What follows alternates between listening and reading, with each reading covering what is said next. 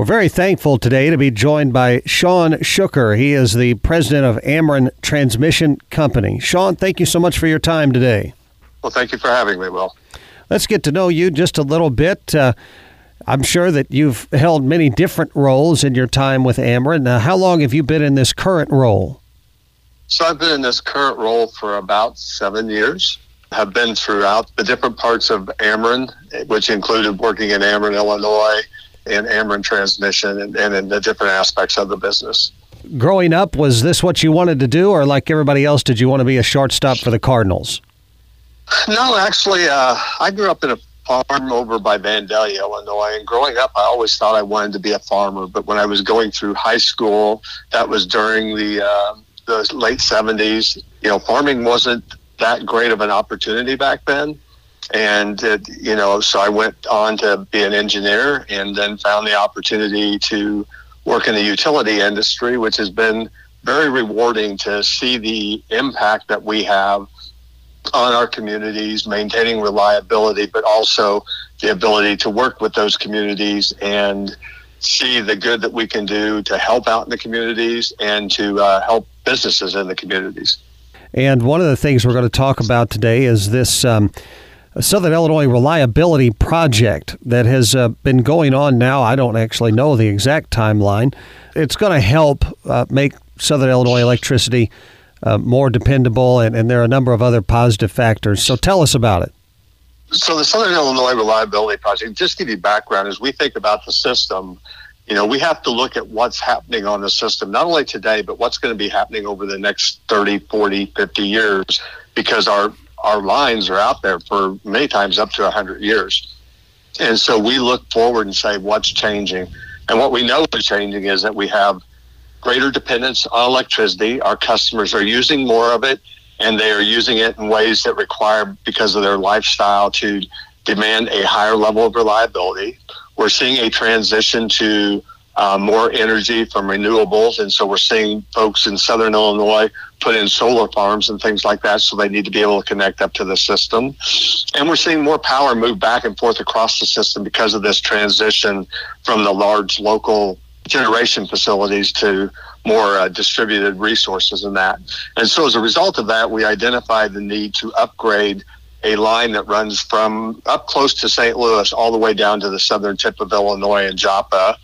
And to bring that line up to speed, increase the capacity on the line. It's about 140 miles of transmission line. And at the same time, upgrade or expand on 13 substations to improve our ability to deliver highly reliable power and enable all those things I talked about with greater reliability, moving more power around the system and transitioning the system into the new energy resources that we're utilizing.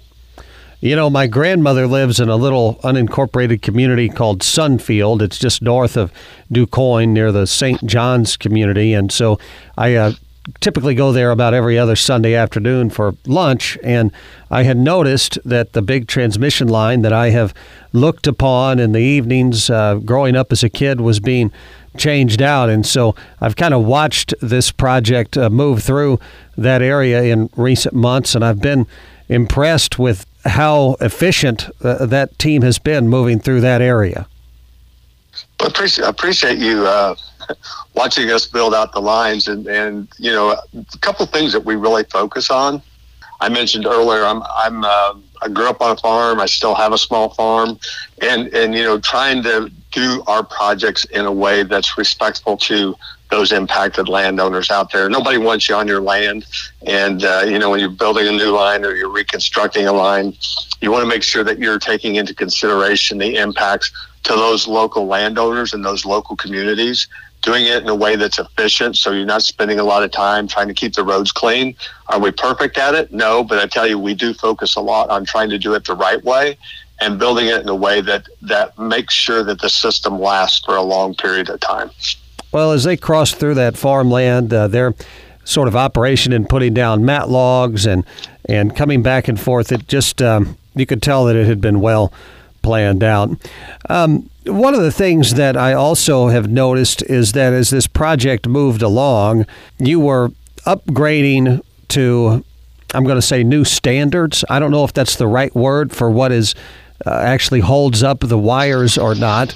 But is there anything special about the new standards that makes them better than the old ones? Yes, in that when we develop new standards, I think you may be talking about moving from wood poles to some steel structures, going to steel monopoles and doing things like that. Right. There's two parts to that. One is just being cognizant of the impact to the landowners. And so when you go with some of these different structure types, it has smaller footprints, better for the landowners and that. The second thing is when we go to steel and we replace like a wood H-frame with a steel H-frame, when they go through areas like the Shawnee National Forest, you do away with the impact of woodpeckers. And so that minimizes our need to return to those areas and have to respond to outages and that in the future. And so we continually upgrade our standards to improve both to realize the impacts that Mother Nature has had on us and, more severe storms than that. And at the same time, as new technologies come along, that we can make sure that these systems are even more robust than what they were when we put them in originally. Yeah, I want to ask you also, there's been a lot of talk about transmission policy in Illinois right now, and the question of whether local utilities should have the right to build these new infrastructure projects over out-of-state companies. What do you think about that?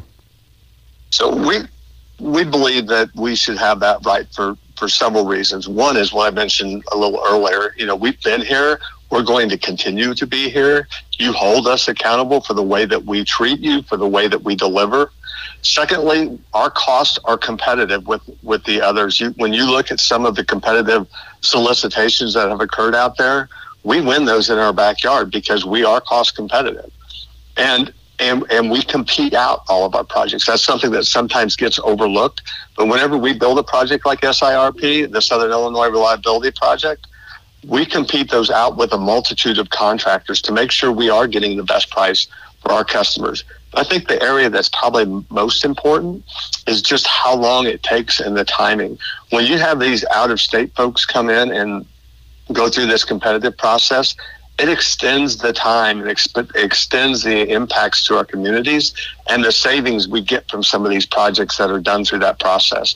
So we believe it's a win-win-win for our state. It's a win for our local communities because we focus on the local communities.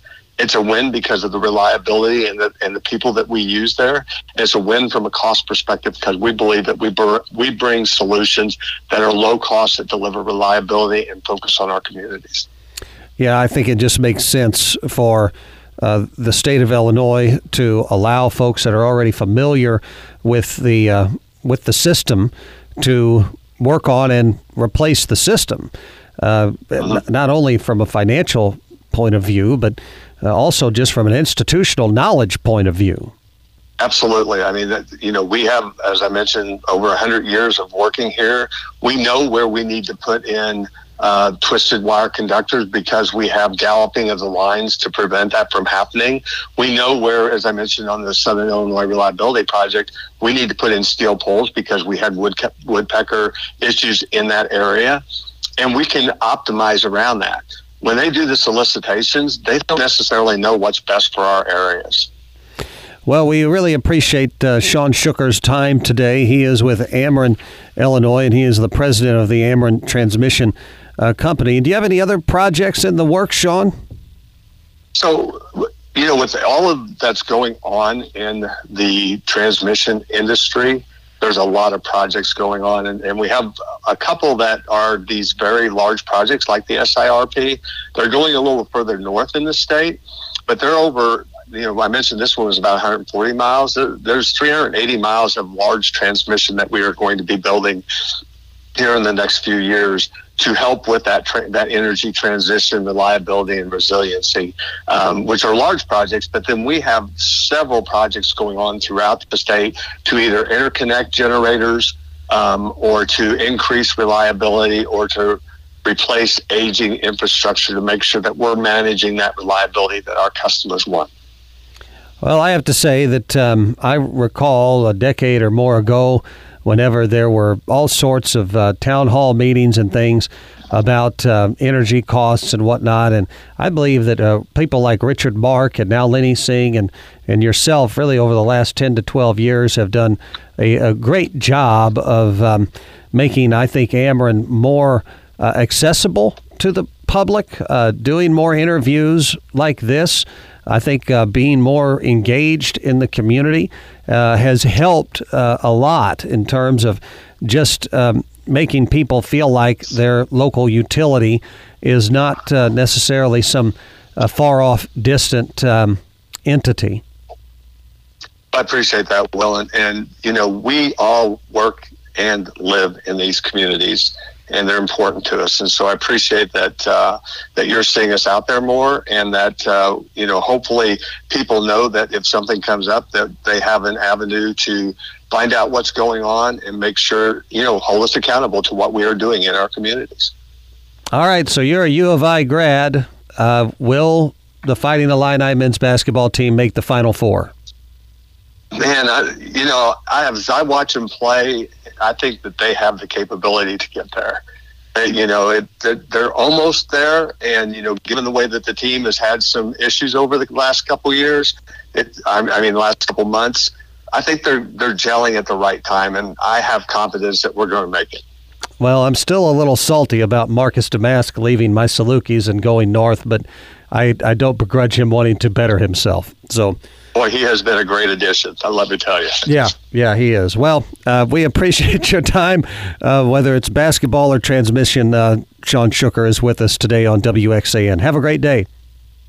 Thank you, Will.